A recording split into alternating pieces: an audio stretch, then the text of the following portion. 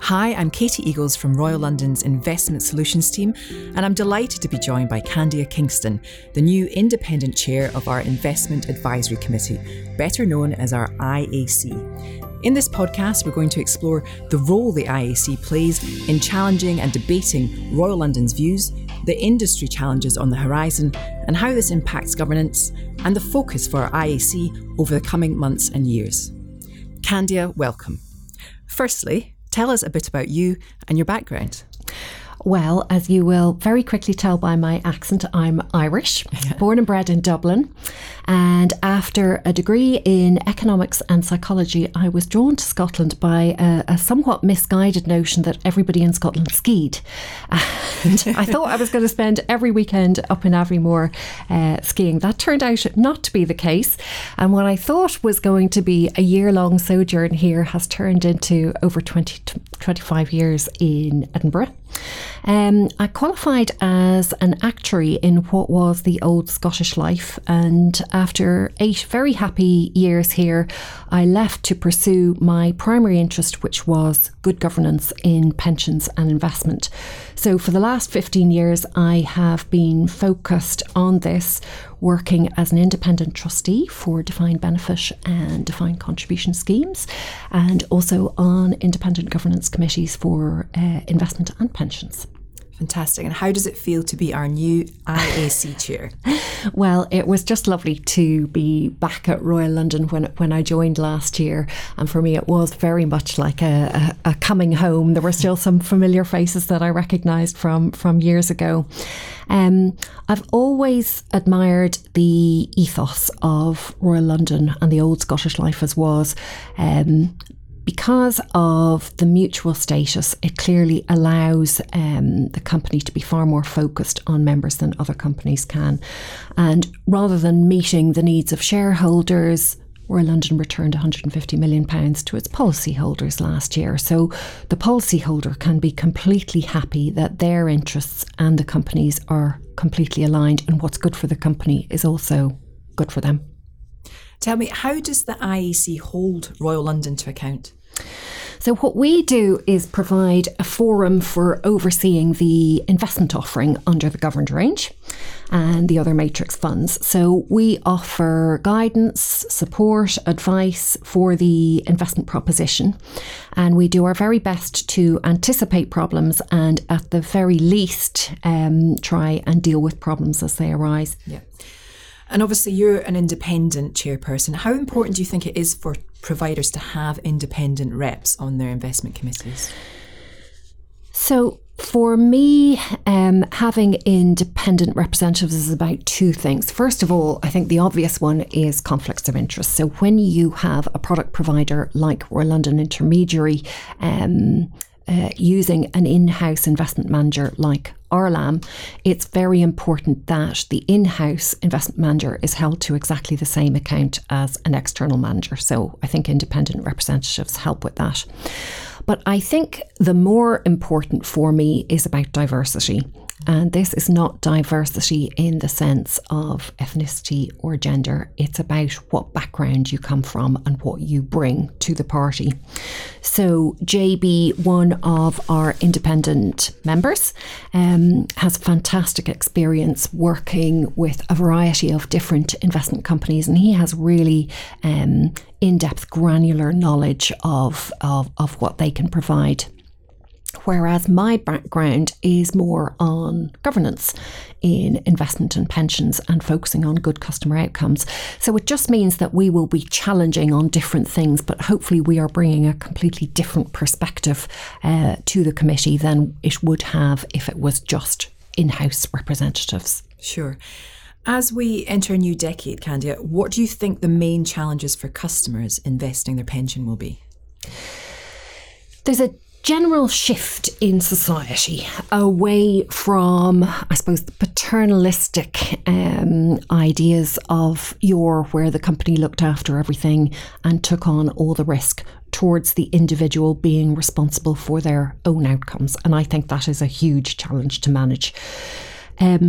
for me, I think there's two key risks here. The first is that we need to encourage customers during the accumulation phase of their pension to take on enough risk over the long term to give them optimal outcomes, because pension investing is for the very long term.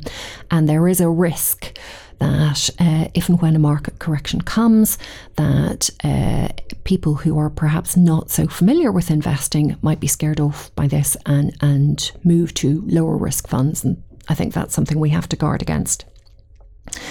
I think risk is even more difficult to manage during the stage when customers are drawing down. And I think ranges like the GRIP range, the governed retirement income portfolio, are extremely helpful here in terms of helping customers to understand how much they can afford to draw down during retirement.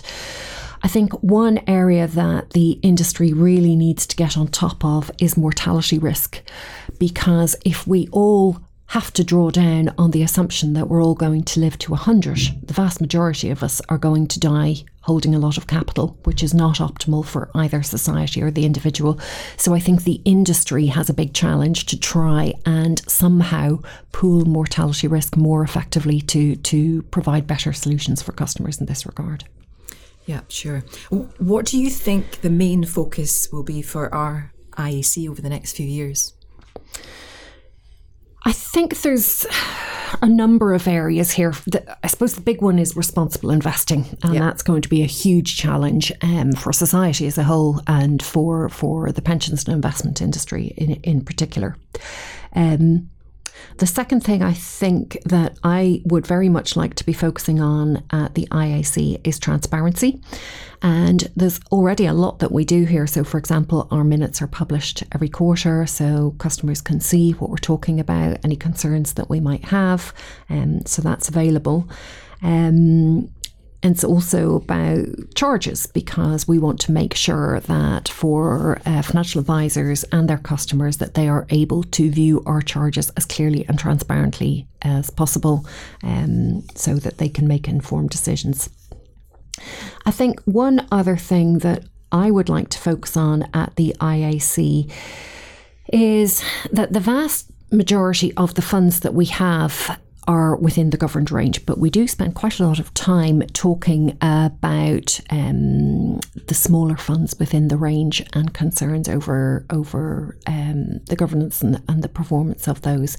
And I think that I would like to move away from concerns over shorter or even longer term performance and become really focused on governance within these funds, because one thing we all know is that picking consistently long-term winning investment managers is a fool's errand.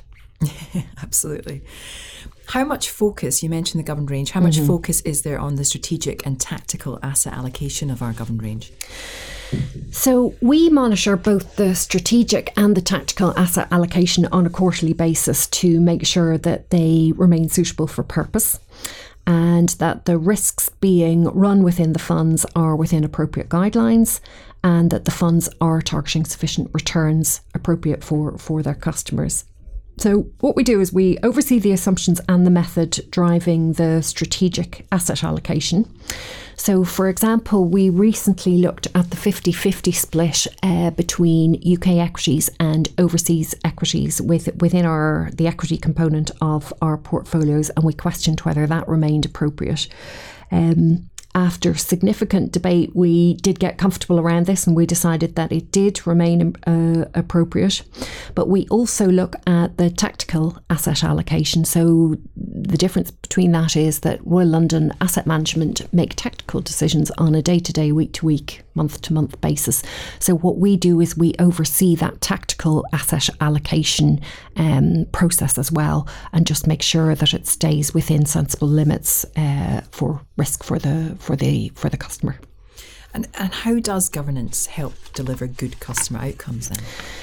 I think the key to good governance is a focus on long-term outcomes rather than short-term outcomes. So Focusing on customer value, on accountability, on transparency, on value for money are all things that are going to help the customer in the long term, and they are part and parcel of a good governance framework. You mentioned responsible investment earlier too. How do you see governance evolving to incorporate RI? Yeah, this is something that I feel really passionate about. I see a tidal change in investment markets from the focus on responsible investment, and I see it in every room, in every committee that I attend over the past year, just a complete change in how people are looking at this. So I think the big change is from people seeing responsible investment as something that will bring you good karma, something that's nice to have, but will probably detract from investment returns, to something that is actually essential to look at, both from a risk and a return perspective. There was a meta-study last year by Fried and Bush, and this looked at over 2,000 smaller studies which had all examined whether environmental, social and governance investing brought improved returns or reduced them. And what 90% of those studies showed was that having a focus on ESG factors, not necessarily being an ESG fund, but having a focus on those factors either improved returns or certainly did not decrease them. So I think the evidence is there now that this is something that we have to look at. An investment manager who isn't doing that is being negligent. I think the biggest issue here that we're all very aware of is climate change. And for developed societies to move to a carbon neutral position over the next decades is going to take massive infrastructure spend. And there is going to be a sea change in how consumers spend our money. We were talking earlier on about having your coffee cup, your water bottle. Yeah. The way in which we live our lives is going to fundamentally change. So any investment manager who isn't looking at that has got their head in the sand. Yeah, absolutely. Finally, I want to ask you, what role do investment beliefs play in delivering good governance? So, investment beliefs provide the whole framework under which we provide our governance. So we have a set of core beliefs on the Investment Advisory Committee, such that pension investors will be rewarded by taking long-term risk. Pensions is a long game. We believe responsible investment will pay off and are firmly committed to that.